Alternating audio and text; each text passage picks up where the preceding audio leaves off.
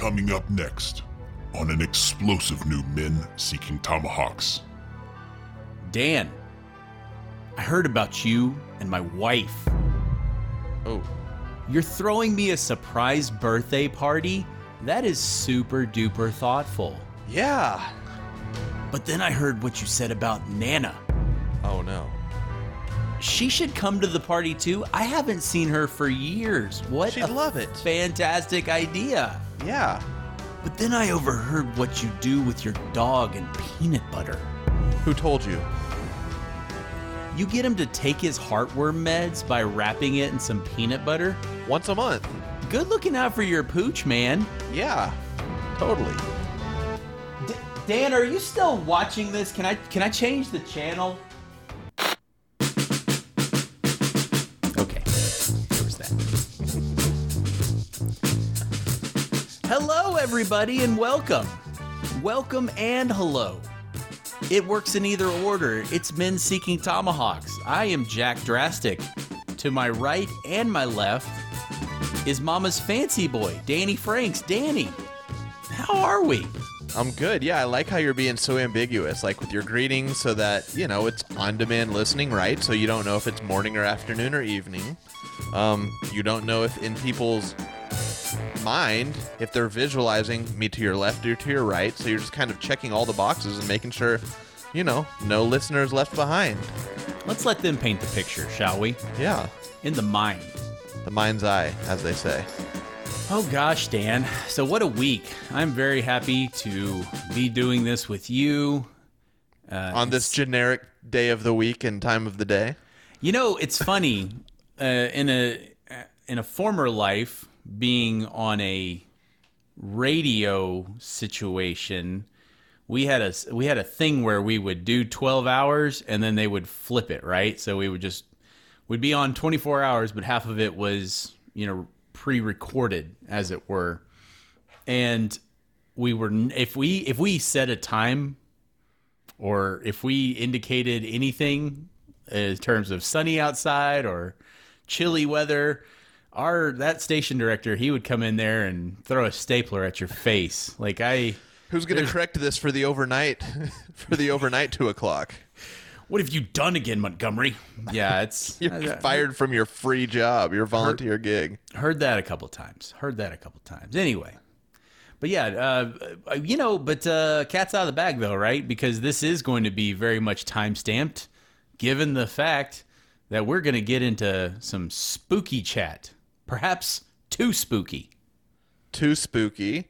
Yeah, I mean it's exciting because it's the inaugural, first ever annual Men Seeking Tomahawks Business of Halloween episode, version 1. Amazing. Yeah. I can't even. My favorite thing is to call something annual when it's the first time you did it. You just, you know, you're just speaking it into existence. It's like the, what was that book? The Secret? You know, you just think it and it'll just like happen. So did you read The Secret? No, or are you just was familiar? Informed of the concept. Okay. People, you know, that's one of those things that I just don't have the bandwidth to tell someone I don't know. But I feel like that gets popped into random conversations and has for years now. They're like, you know, like The Secret. And instead of admitting I have no idea what it is, I'm just like, yeah, of course. Yeah, The Secret, obviously. Just like that. Yeah, I have no idea. But you're familiar with the concept, right? Not at all. Nope, none of it. Okay, so my understanding, having also not read it, is that the basic concept is if you want to achieve something, want to possess something, take ownership of a car, like if you want a certain kind of car, you just have to very strongfully visualize yourself already having said car. And if you think about it enough, then it will manifest itself, not like show up magically like a magic trick, but then you'll kind of your body will adapt and like kind of like do something. So you'll start like, I don't know, pursuing a job that's going to earn you enough money to get that car or something like that. But the whole concept is you just have to visualize yourself in whatever situation or position that you desire to be in. And I just saved you $3.99 on a Kindle version of The Secret. You don't even have to read it anymore. You may have saved me $4, but you lost me at not a magic trick. So we're done here. Good. I thought it was Strongfully that I lost you at. No, I'm adding that to my vocabulary.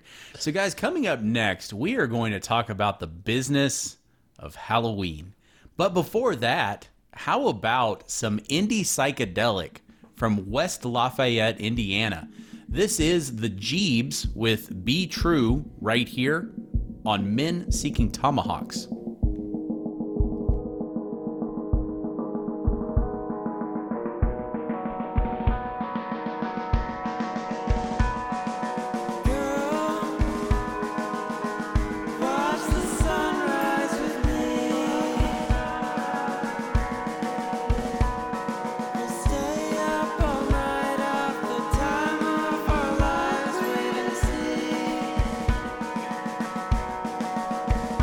Not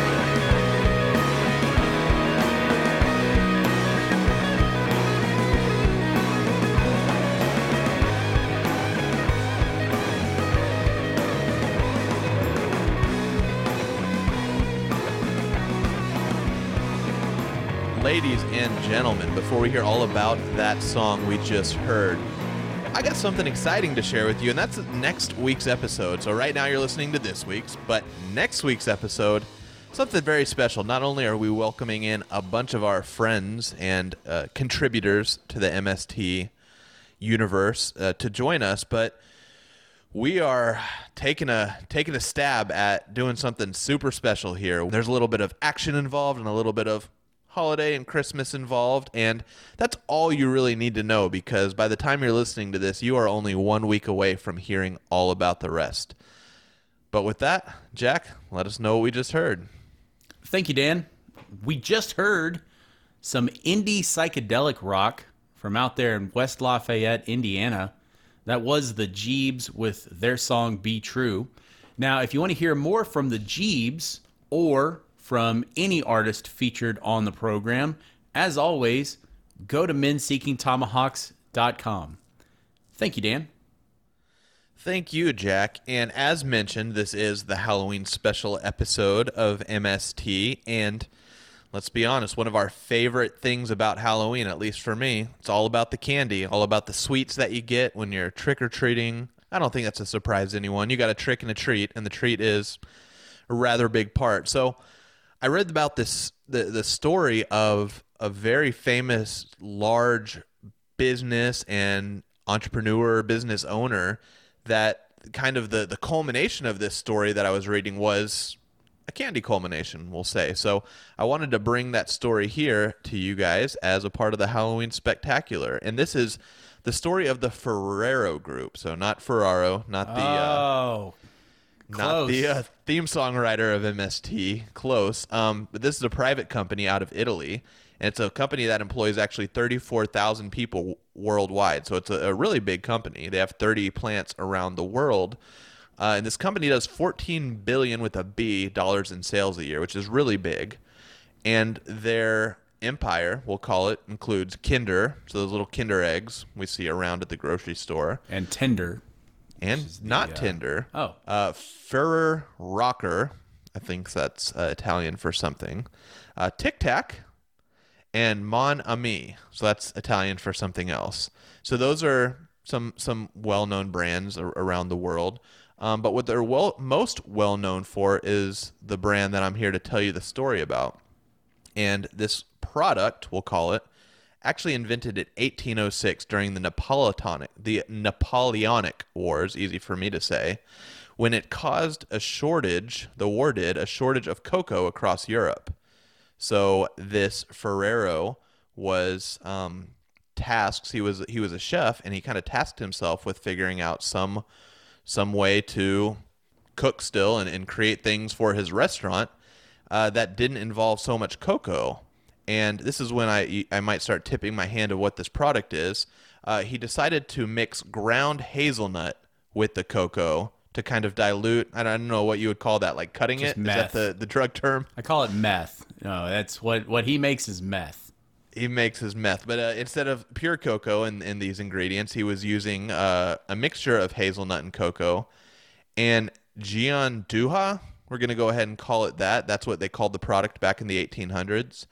Kind of floundered about as a product, but then 150 years later or so, World War II came around, and the same thing happened because of shortages caused because of the war. And this time, when they decided to start cutting the cocoa with hazelnut, it stuck a little bit more from a commercial standpoint. And the first real product they made with this concoction was a solid block, almost like butter, and they started spreading this hazelnut and cocoa mix on bread. Now, the key to this story and this very delicious product is that it's taking place, as I mentioned, in Italy. And Italy is known, apparently, now I know it, for being a very large grower of the hazelnuts and the hazelnut tree. And the hazelnut with a super high fat content, nutty flavor. A lot of people just decided they loved this mixture of cocoa and hazelnut. And this brand evolved into something called Super Crema. But fun fact, this was one of the more fun things I noticed. The Italian government at the time did not allow superlatives to be used in advertisements or in brand names. So they could not call this super crema. They could just call it crema, which they decided was not marketable. So here we go to the ultimate culmination of the first chapter of this story. They decided that they were going to name it more after the nut than the cream, and they decided to call it Nutella. Jack. Okay, I'll start with superlatives because God bless the Italian government. I was talking to our buddy Cobra the other day about this. One of the things that I hate almost more than anything in advertising is when they make these claims that seem like they're claims, but they're really nothing.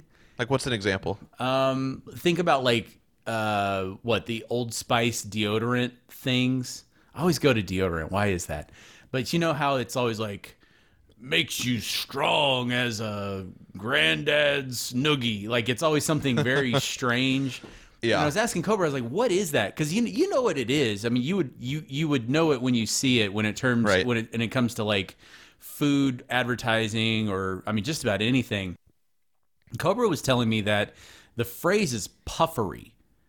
Puffery is basically this all-encompassing advertising concept where you're saying something but you're really saying nothing. You know what I mean? Right. You're not like making a medical claim, or you're not like saying, there's no science behind it, but Yeah.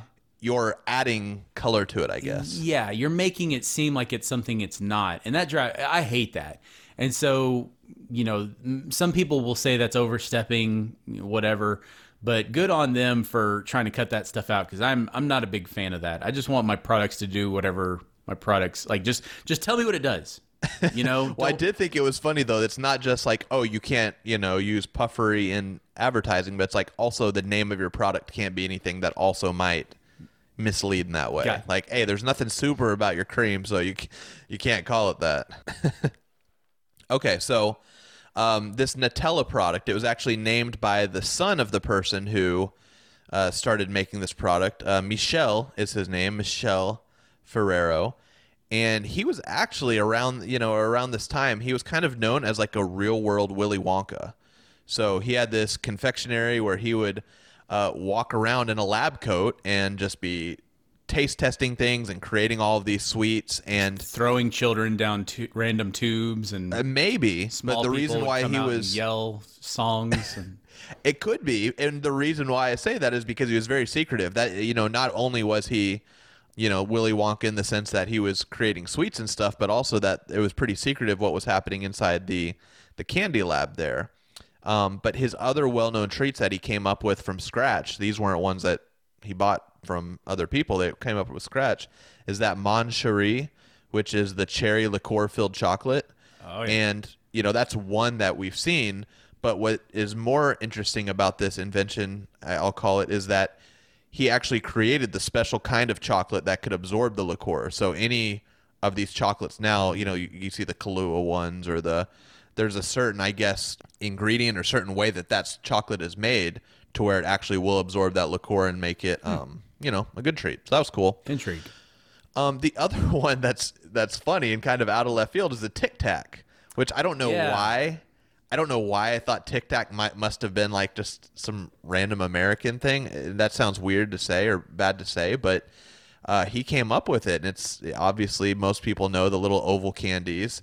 And the funny thing about that is the name. Do you know where the name came from Tic Tac? No. It's the sound when you open and shut the case, like kind of tic tac. Yeah. So they created the product and the containers before they named it, Okay. which is interesting. Yeah, And I that's guess cool.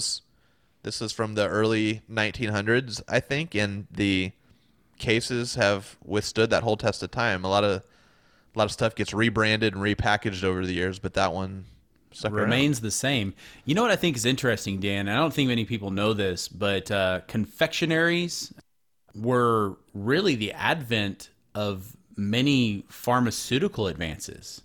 I learned that in my drug dealing days. But What's the connection there? well, essentially because they would have machinery that gave them the ability to make the the pills essentially. I mean, the candies were very similar to the pills, but the other thing was like the delivery agent, because they had to figure out in very similar ways to like say M&Ms, just an example, the whole melts in your mouth, not in your hand thing.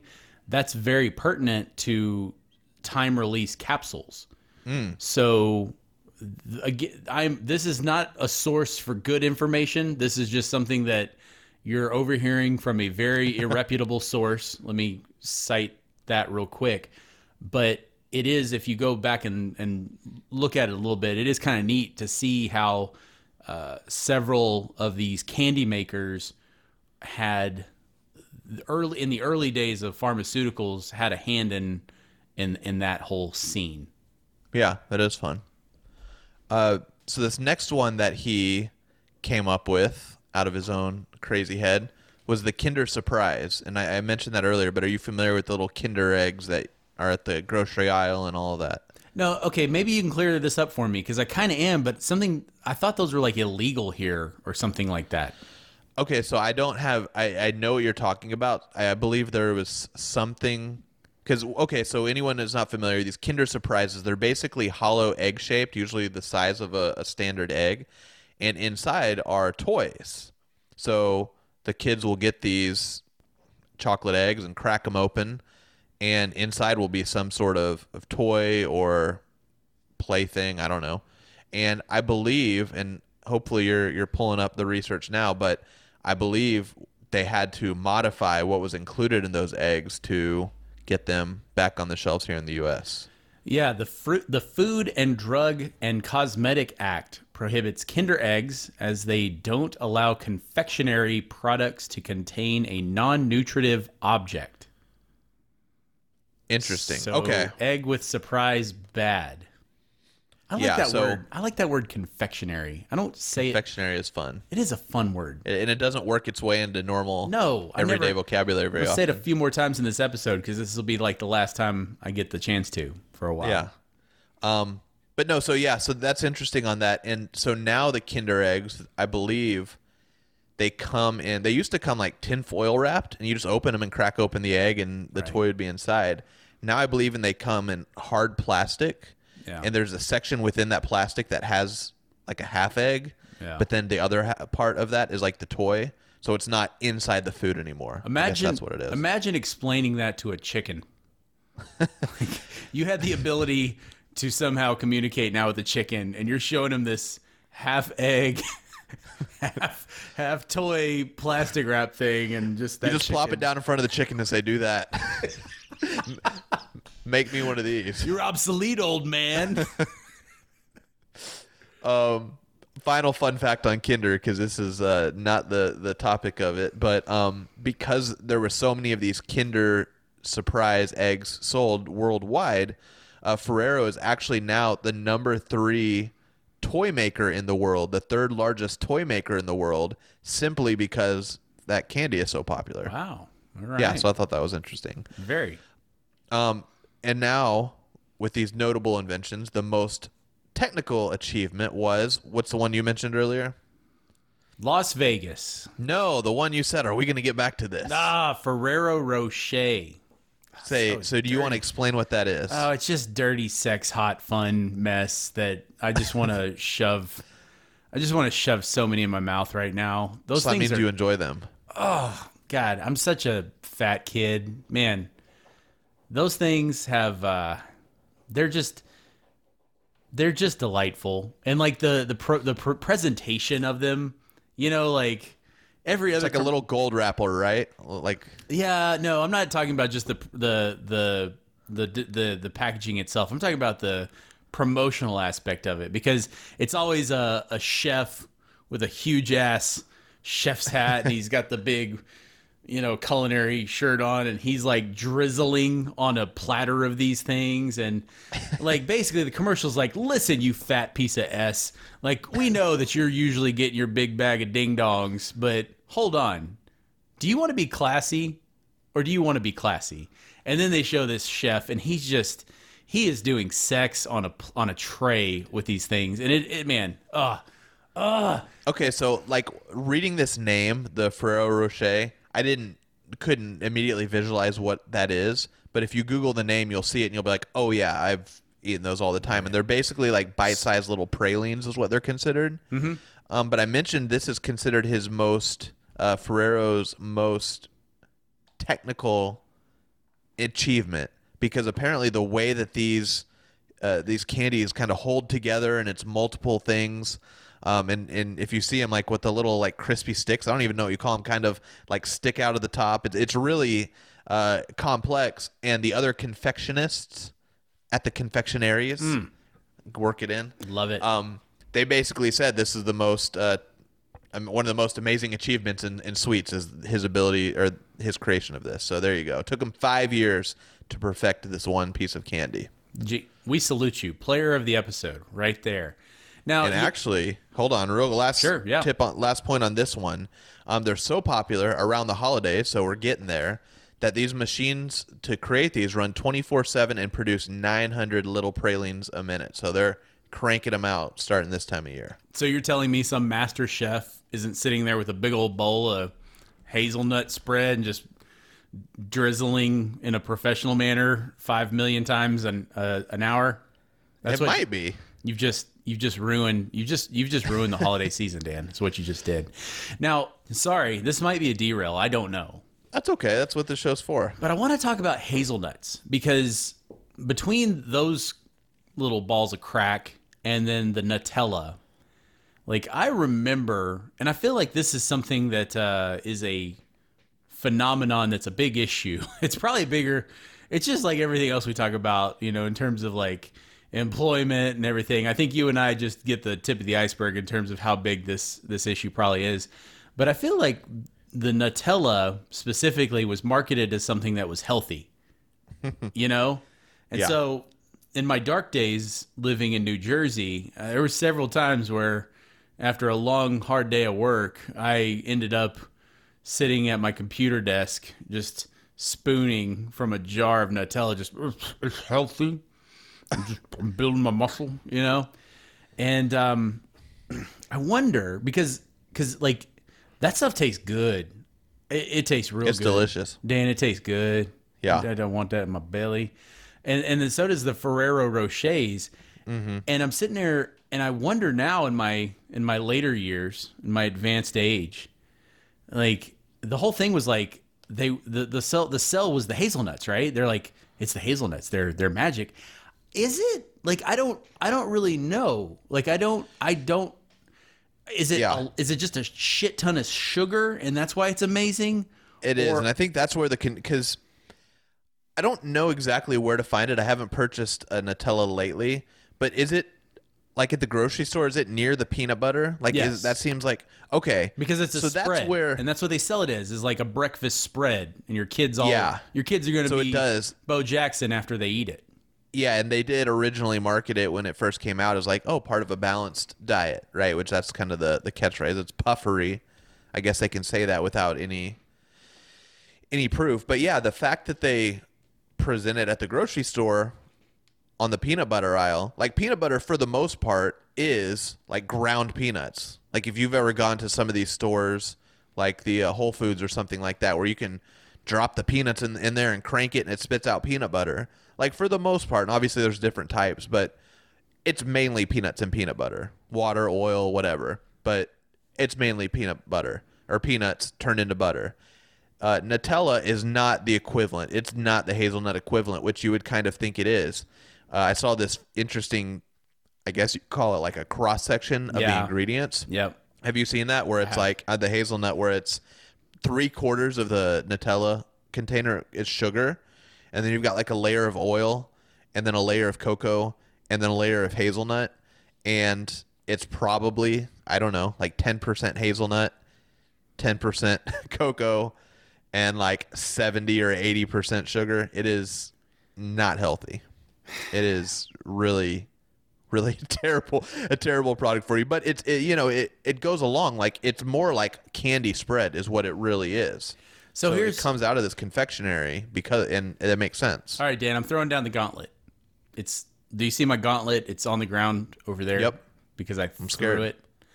We need to figure out, you and me, live on a podcast, specifically this one, we need to figure this whole thing out. We need to partake of hazelnut by itself, unadulterated by the goodness of sugar and chocolate and cocoa and whatnot.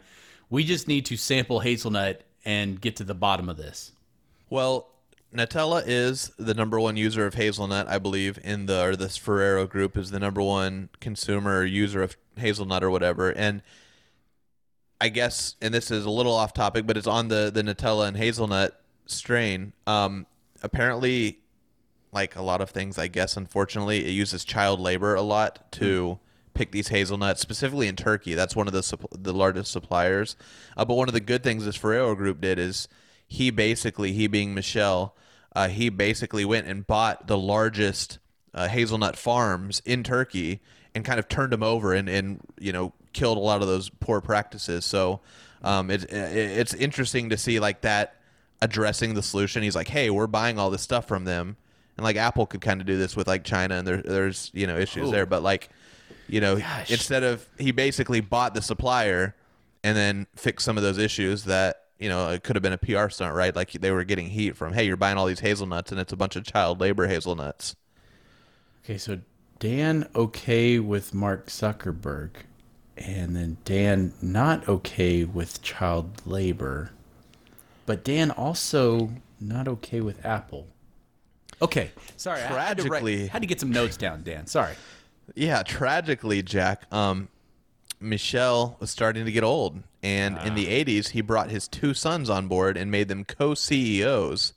But the tragedy continued because Michel died of old age, 89. Stay hard. One of his two sons, the two that were co-CEOs, Pietro, died in a biking accident around that same time. So in 2011, you've got no Michel, kind of the godfather of this Nutella and this Ferrero brand, and one of his two sons also met his demise. So we're left with the man we now know as the leader of Ferrero Group, Giovanni Ferrero. And when he took charge, he came in with a very business-minded approach. And here he goes. It's and me, Giovanni. Hey, the kids want to work. Hey, the kids want to work over there in the Turkey. What are they gonna do? There ain't no schools in the Turkey. They gotta work. That veered away from Italian accent very quickly. I don't know what it was, but your first few words were kind of Italian, and after that, I don't know. Once they get past "it's a me," it's very downhill from there. So you're telling me the child labor is back on the menu, boys? Maybe. But what Giovanni did is he decided he was going to start acquiring other companies. So they've got, your Tic Tac and your Nutella and your Kinder. But he went after UK chocolatier Thorntons. I'm not familiar with them, but they're big over there. The Nestle brand and their candy assortment. Yeah, they're not the good guys either. Go on. Nestle? Do I need to do? No, Dan, I'm not. Just go find out later. Nestle not good. Let's just say that. Stealing water. Okay, well, this might be Giovanni not good because palm they oil, own that sort of what? thing. Palm oil, that sort of thing. Oh, okay. Well, that fits right in then. Yeah, it's bad. So they bought Nestle, and then they bought the Kellogg's brand. So all your favorite cereals are now a part of this as well. Whose labor force is on strike right now? This is Bingo. This is not spooky right now. This is the treat. This is the treat segment. This is not the segment. Hey kids, it's a treat. You work a couple more hours and then you get the treat. You get to sleep tomorrow. All right. So okay. Well, here we are. I guess at the end of that one. So Giovanni Ferrero, your arch nemesis apparently that you can't quit. But he is now. Well, now you're making him out to be an evil guy. He's the wealthiest person in Italy, in the whole country now. Giovanni Ferrero is the wealthiest person. And when all of your kid, Jack, when he gets his trick or treats, and specifically the treats, if it's anything from Nestle or Kinder or Thornton's or Kellogg's, it is courtesy now of the hands of Ferrero and the number 2 candy maker in the world. Happy Halloween. Boo. Gosh, Dan.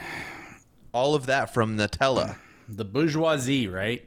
Am I right? I don't know. The bourgeoisie. Now, that's the candy. That's the treat story of this. Now, the trick is what's coming up after the break, and everyone will be familiar with this one. Oh, boy. Okay. So, guys, coming up next, that. But first, we're going to move over from the indie psychedelic to some vapor trap from Toronto, Dan. Now, apologies if I step on this one. Tried to ask for a pronunciation, didn't get it. But this is the artist whom I think is pronounced Ufrexia. Ufixria. Ufixria. If you say it 3 more times, one of them will be right. And she'll appear. This is Ufrexia with Tears right here on Men Seeking Tomahawks.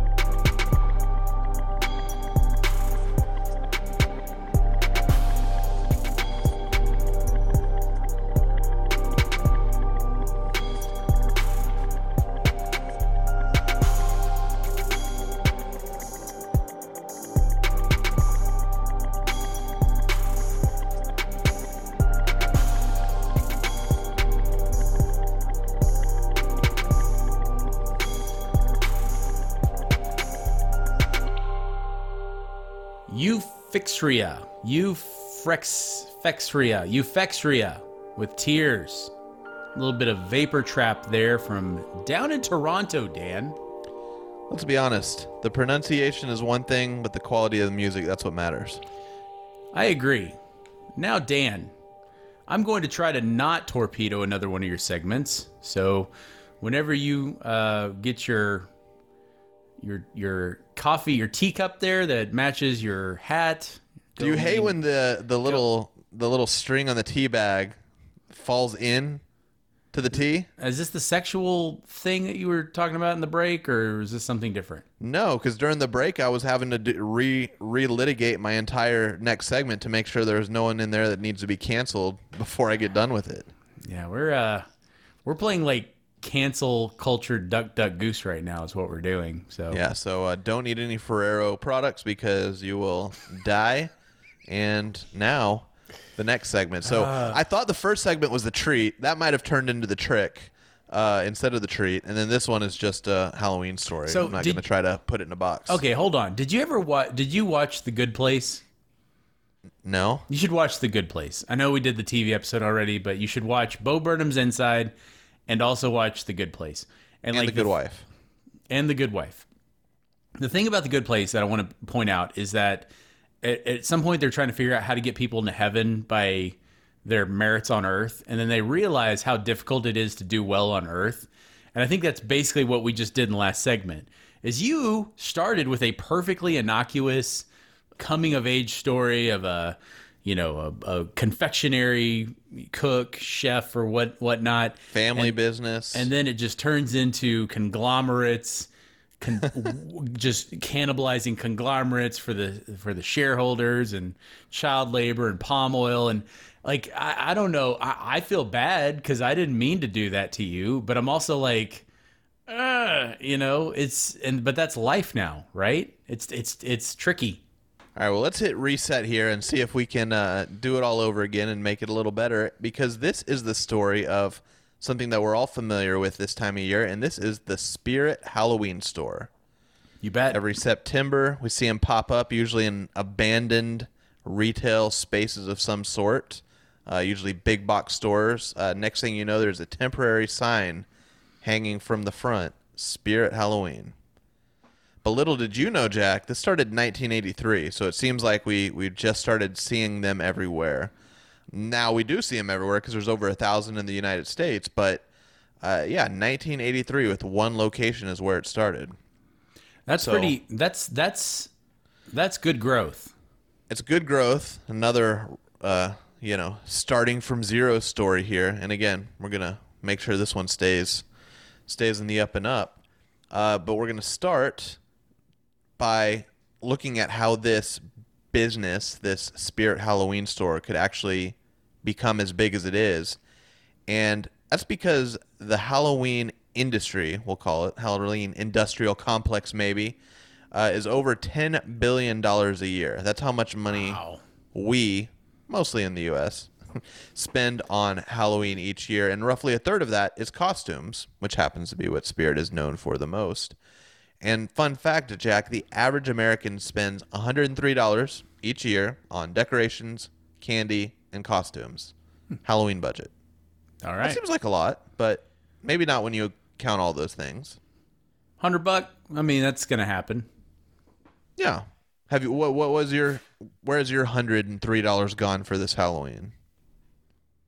Have you made any Halloween purchases yet? Breaking news: I am with child, and child is in the 5 range. I don't know how old he is. He's shorter than you. That's all you know. He's shorter than me. A little guy. I could take him. He every year it seems like he has a inflatables menagerie, and we might be, of all the golden ages that we are living in, we are not living in the hand dryer technology golden age as we once suspected. Not anymore. But we might be living in the golden age of yard inflatables. Have you ever considered that?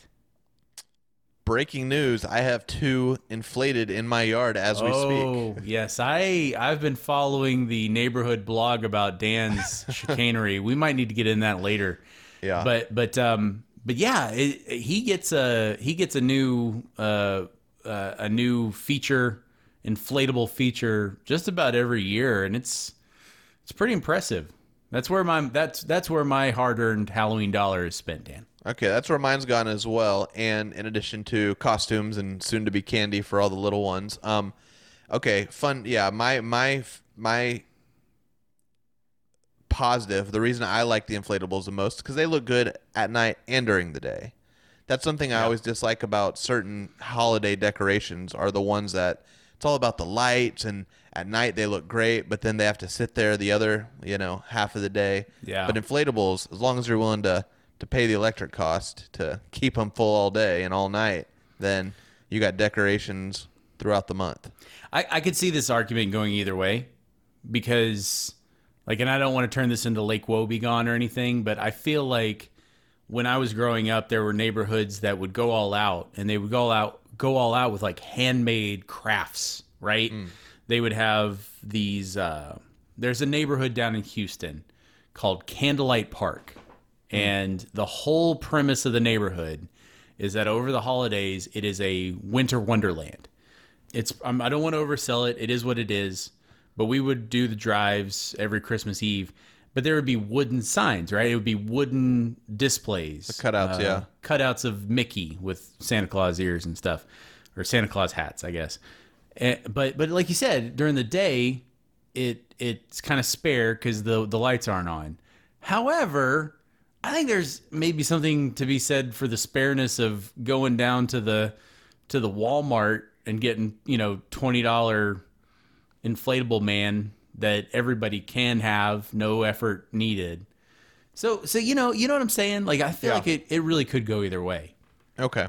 So back on track here, Dateline 1983 is where this takes us, to a random strip mall in California. And a man, Joe Marver, in that strip mall, ran Spirit Women's Discount Apparel. So he was selling women's clothes. And one of the neighboring stores in this strip mall was a costume shop. And unfortunately, the costume shop went out of business. But one thing he noticed before it went out of business was every year around Halloween, the costume shop did really well. It just didn't do well the rest of the year. That was unfortunate that the costume shop went out of business, but a little lesson learned. Unfortunately, the Spirit Women's shop also was not able to make it work. So that clothing store went out of business. But when he saw that success, that seasonal success of the Halloween store, kind of caused that light bulb to go off in his head. And that leads us to the opening of Spirit Halloween store. And I guess the funny thing here is the pure coincidence that the women's clothing shop was called Spirit. So that's just the reason why he called the Halloween shop Spirit as well, even though it makes total sense for Halloween. Yeah, that is a happy coincidence, but a really weird one. Really weird. Almost like it was meant to be. Like, we talked about The Secret earlier. You think? Could yeah, this that's be a secret? like that doesn't work anywhere else. Like, there's not like Victoria's Secret plumbing supplies, and Ed is like, man, that women's panty store went under. Man, maybe I should invest. And I already Come on, Dad. came up with one name. I'm not going to come up with another name, so we're just going to have to. That lingerie store is going to have to be Victoria's Secret. Why are there so many pop-up characters happening around us right now? I don't understand. I don't know. Hopefully, there's no more. Weird. Hopefully, the whole episode does not. Oh, we'll see. But that first year, he was open. The Spirit Halloween store was open for 30 days, and he did $100,000 in sales. And this is the early 80s. I'd have to guess that was probably more than he did the entire year at the Spirit Women's store. Probably. So let's just ponder the top selling costumes there. We're thinking what? 83. 83? Because I'm thinking back to my childhood. Was Ghostbusters out yet? No, I don't think so. I don't know. I don't think so. Could it have been like Smurfs, or is that too far Yeah, back? probably some Smurfs. You probably had some Smurfs. Scooby-Doo? Maybe some Scooby-Doo. What was the thing? It wasn't I keep wanting to say Paw Patrol, but it was like Pound Puppies? Pound Puppies. I bet there was some. I'm gonna go out on a limb. I put $1 down on this. I bet there were some Pound Puppies. Well, sure. I think it was probably just a bunch of ghosts and skeletons and stuff. Might be for no reason the favorite sentence of mine that you've ever said, but All right. continue. So that was 1983. Joe saw that, like I said, the light bulb went off, and he decided to branch out and start doing more of these.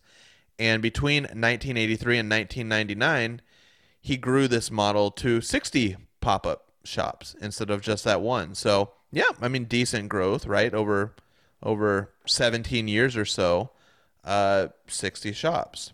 Well, and I don't know if he followed that same model then that he does now, but you have to I have to wonder because that timeline corresponds with kind of like the dying mall thing that we've referenced. I wonder if he looked around and he sounds like a very opportunistic guy, right?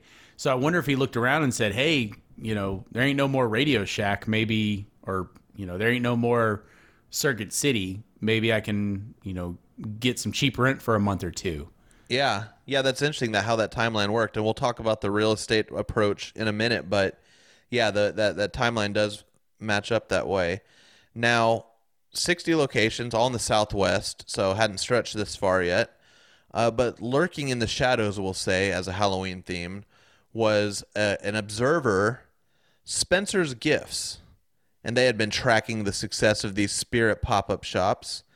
And in 1999, when we were at 60 locations, they decided to purchase the Spirit Halloween shop. So maybe we are getting the evil overlord story in this one as well. Yeah, I don't have like my weird collection of my weird data bank of random knowledge of things we should not like doesn't include Spencer. Okay, well. So, sorry. Okay, no, that's great. That makes me happy. I'll proceed then.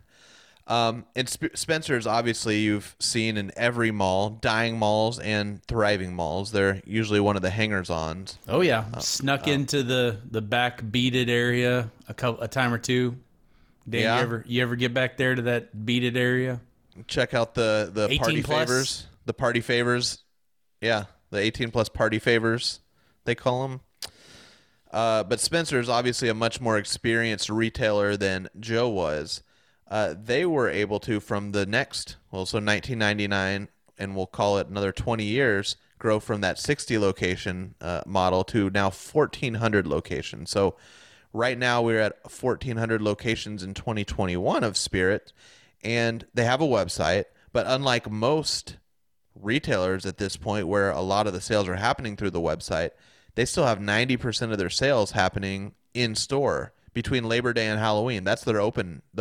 So that's just over a month. Did you just say Labor Day? Yeah. Jesus. Why do you?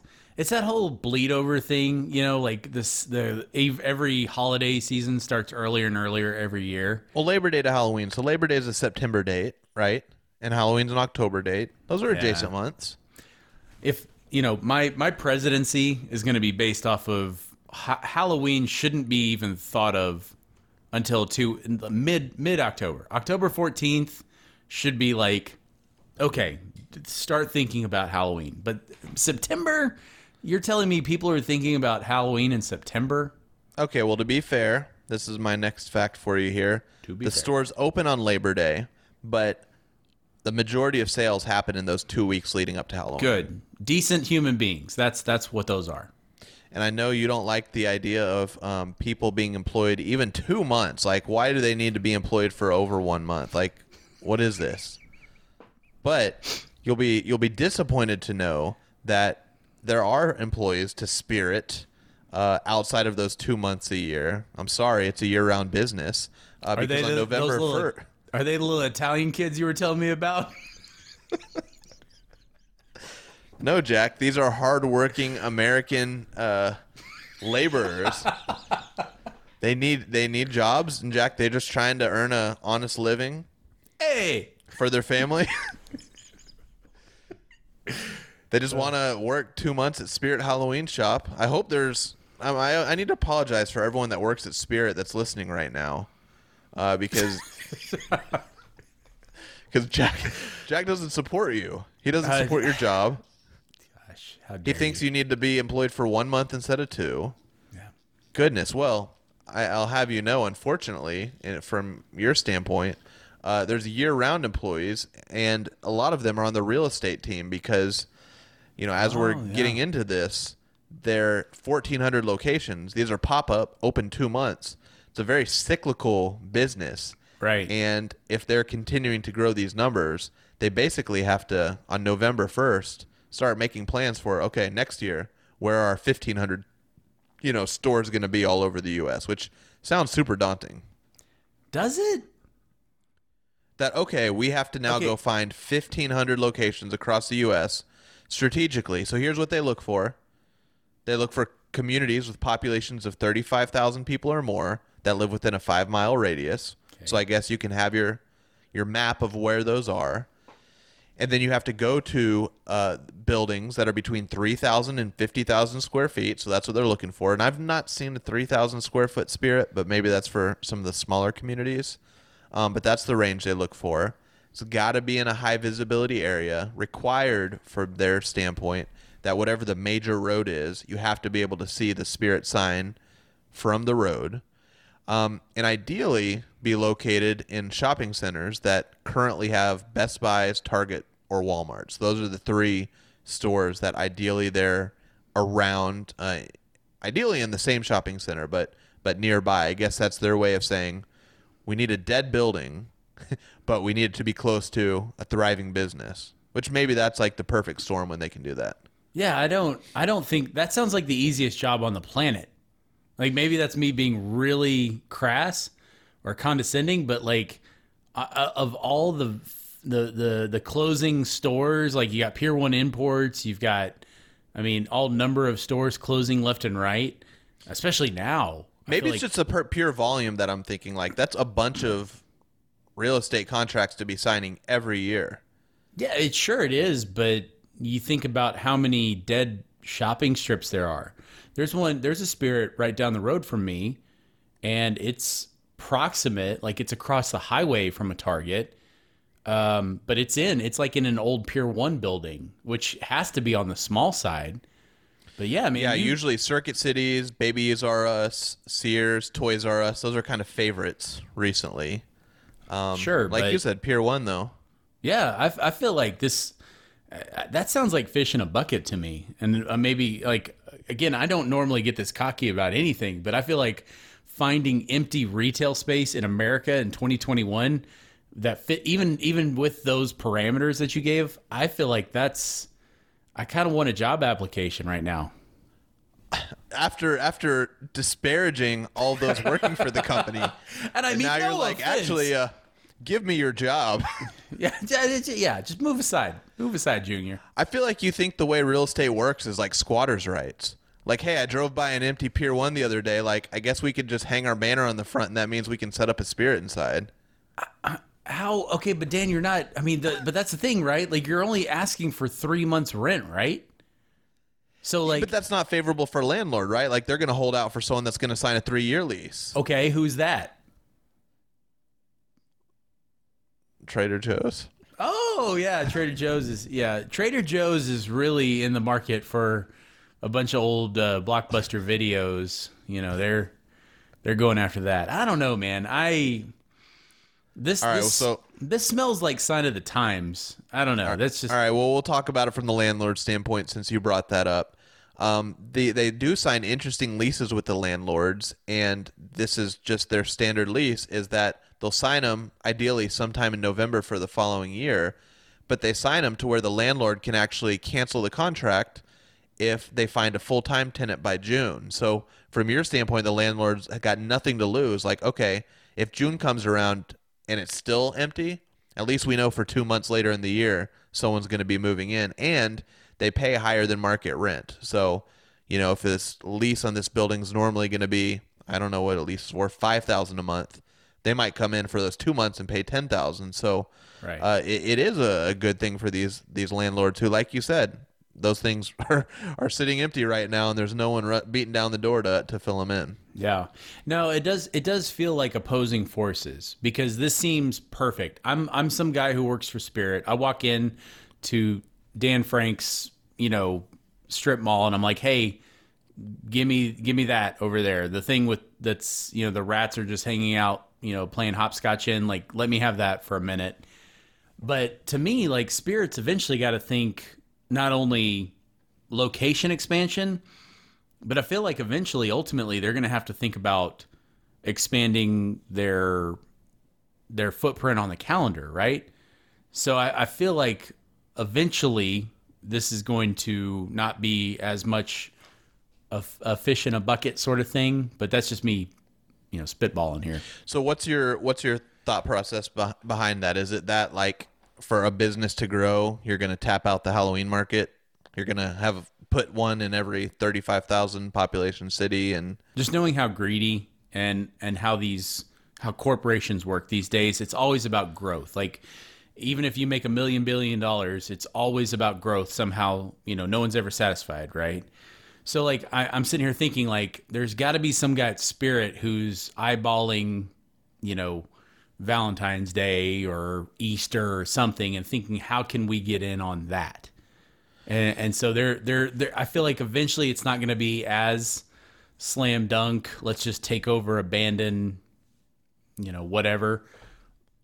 yeah, well, that's and I guess as you think out loud with that, the novelty behind these stores really isn't that okay. It's just a costume place, because nowadays you can go to Amazon and order your costume, or you can go anywhere, right? Target sells costumes, all that, but there is some novelty in the treasure hunting. Like you go into the store and it's like, I got to get a Halloween costume. Sure, I can go to Target and choose from 10. Yeah. Or I can go to Spirit and choose from 1,000. And yeah, like treasure hunting, kind of like if you ever go to Home Goods for like shopping for your house. Sure. Like that's the kind of place, or like TJ Maxx, where it's different every time. Yeah. So you kind of just show up and you're like, I'm just gonna walk the aisle and see, what kind of tickles my fancy. So they've got that. So Well, it's fun. what other holiday could that could apply, I guess, to other holidays potentially. Yeah.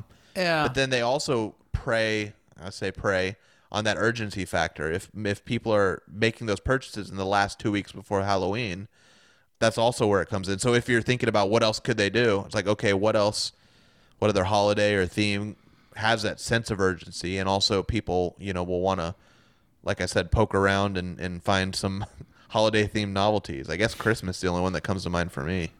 Yeah, but it doesn't have the same. Like you're not going for like no one's buying the spend at Christmas isn't on Christmas themed items. It's on presents. I mean, But it kind of is, but not in the same way. Yeah.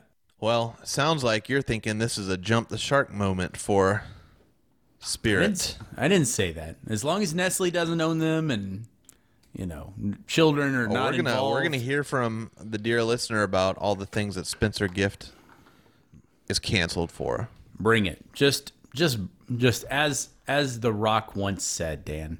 I don't know if you've ever heard The Rock. I'm not sure. No, if I haven't heard from him. Big professional wrestling guy. Well, that might be what I'm gonna dress up for as Halloween. Or as for Halloween, easy for me to say. But yeah, this is your MST public service announcement. You're coming up on Halloween. If you've not got your costume yet, head out to Spirit. They got some for you to choose from, and happy Halloween. Hey, good work, Dan. We definitely checked the box for spooky season episode.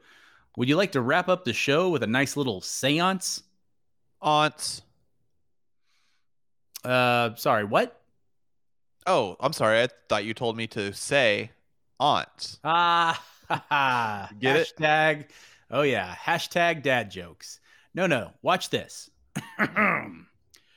Mecca lecca high, make a klatu varata necktie. Yeah, what do you want? Oh, my holy gosh. cow. It actually worked. Hold on. Oh, spirit from beyond, we have summoned you here to appear on our podcast. Of course they have. I go from being called on by medieval wizards to consult on issues facing their kingdoms to playing internet radio with a couple of jackoffs. Hey. I am so effing done with you millennials. Oh, Mr. Spirit. I mean, you really seem put out. I feel so bad for you. It's Halloween right around the corner. This is your time of year, and you're just so down. Wait. First off, I'm not called Mr. Spirit. So they call you Mr. Doing an online show for 12 people? Hey. Didn't think so.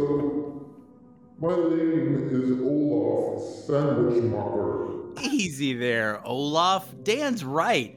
I've never met a being from beyond the grave with so many harsh vibes. Oh, so you commune a lot with other worldly beings there, champ, huh? Who you got on here next week? Cthulhu? Tell us spaghetti mouth and said howdy. Listen, Olaf Sandwichmacher, We really didn't mean to get off on the wrong foot like this. Tell us, why are you so upset with things? You really want to know? Absolutely. Tell us. Do you have any idea how stressful it is trying to threaten people in a world that is literally imploding around them? You millennials and zoomers are so goddamn numb to everything. Oh my- I got nothing. Gosh, jeez. I didn't realize that workplace burnout had reached the spectral plane too. That's terrible. You want to talk about burnout? Just the other day, I appeared as a smoldering corpse in front of some schmuck in Portland. He pulls out his phone, starts recording, and then this lunatic chases me down the street saying that I'm needlessly contributing to carbon emissions. Tells me he's putting it on TikTok. What in the seventh level of hell is the TikTok anyway? You know, we're really not sure either. No clue. You know, earlier you mentioned wizards. Like, how long have you been doing this, Mr. Sandwich Mocker? Let's just say this isn't my first pandemic rodeo, buckaroo. Now, the Black Plague, that was a great time to be a haunter. Folks were terrified of the deadly, invisible menace without the benefit of modern science. They had not been driven to complete apathy due to late-stage capitalism, while their parents were all taking horses to wormer. There was no horse to wormer. Those horses were all good and wormy, and we liked it that way. I bet so. Now, hear me out. I don't know if this is applicable per se, but have you considered like updating your skill set at all? Like perhaps trying to be a bit more competitive in the apparition job market? Yeah, I've tried. One time down in Talladega, I materialized as one of those spooky little Japanese girl ghosts that are so fashionable these days. You know, the ones with the wet, matted hair and whatnot. Well, this group of kiddos were doing some sort of hippity-hop dance thing nearby. They charge at me and they throw me off a bridge, yelling yeet and Cody. What's a yeet and what's a Cody? Oh my gosh. Dang, Olaf. You know what? I guess it's tough out there, whether you're living or otherwise. What am I gonna do whenever your parents' generation's gone? They are just the best. I don't even have to hide in the dark and go, whoa. I just have to say, hola, senor, in a dimly lit Trader Joe's parking lot, and they turn wider than the sea and waves. I bet they do. Well, that reminds me, boys. I gotta get going. I can't be late for my shift at Fox News. Wait a minute. Hold the presses. You're on Fox News? Technically. A group of us spirits of the damned take turns possessing Tucker Carlson's soulless vessel during the show. Really is the most efficient way to spew absolute garbage to terrify a whole bunch of people all at once. Arrivederci, losers. Oh, gosh. And on that terrible note, this has once again been Men Seeking Tomahawks. Subscribe to the program on your favorite podcast app. Come say hi to us over on the Insta, the Twitter, and other social media platforms. And to hear more from the musicians featured on today's program, go to menseekingtomahawks.com. For Dan, I'm Jack. For Jack, I'm Dan. And Jack, What? don't be scared, but he's still here. He's right behind you. Oh my gosh.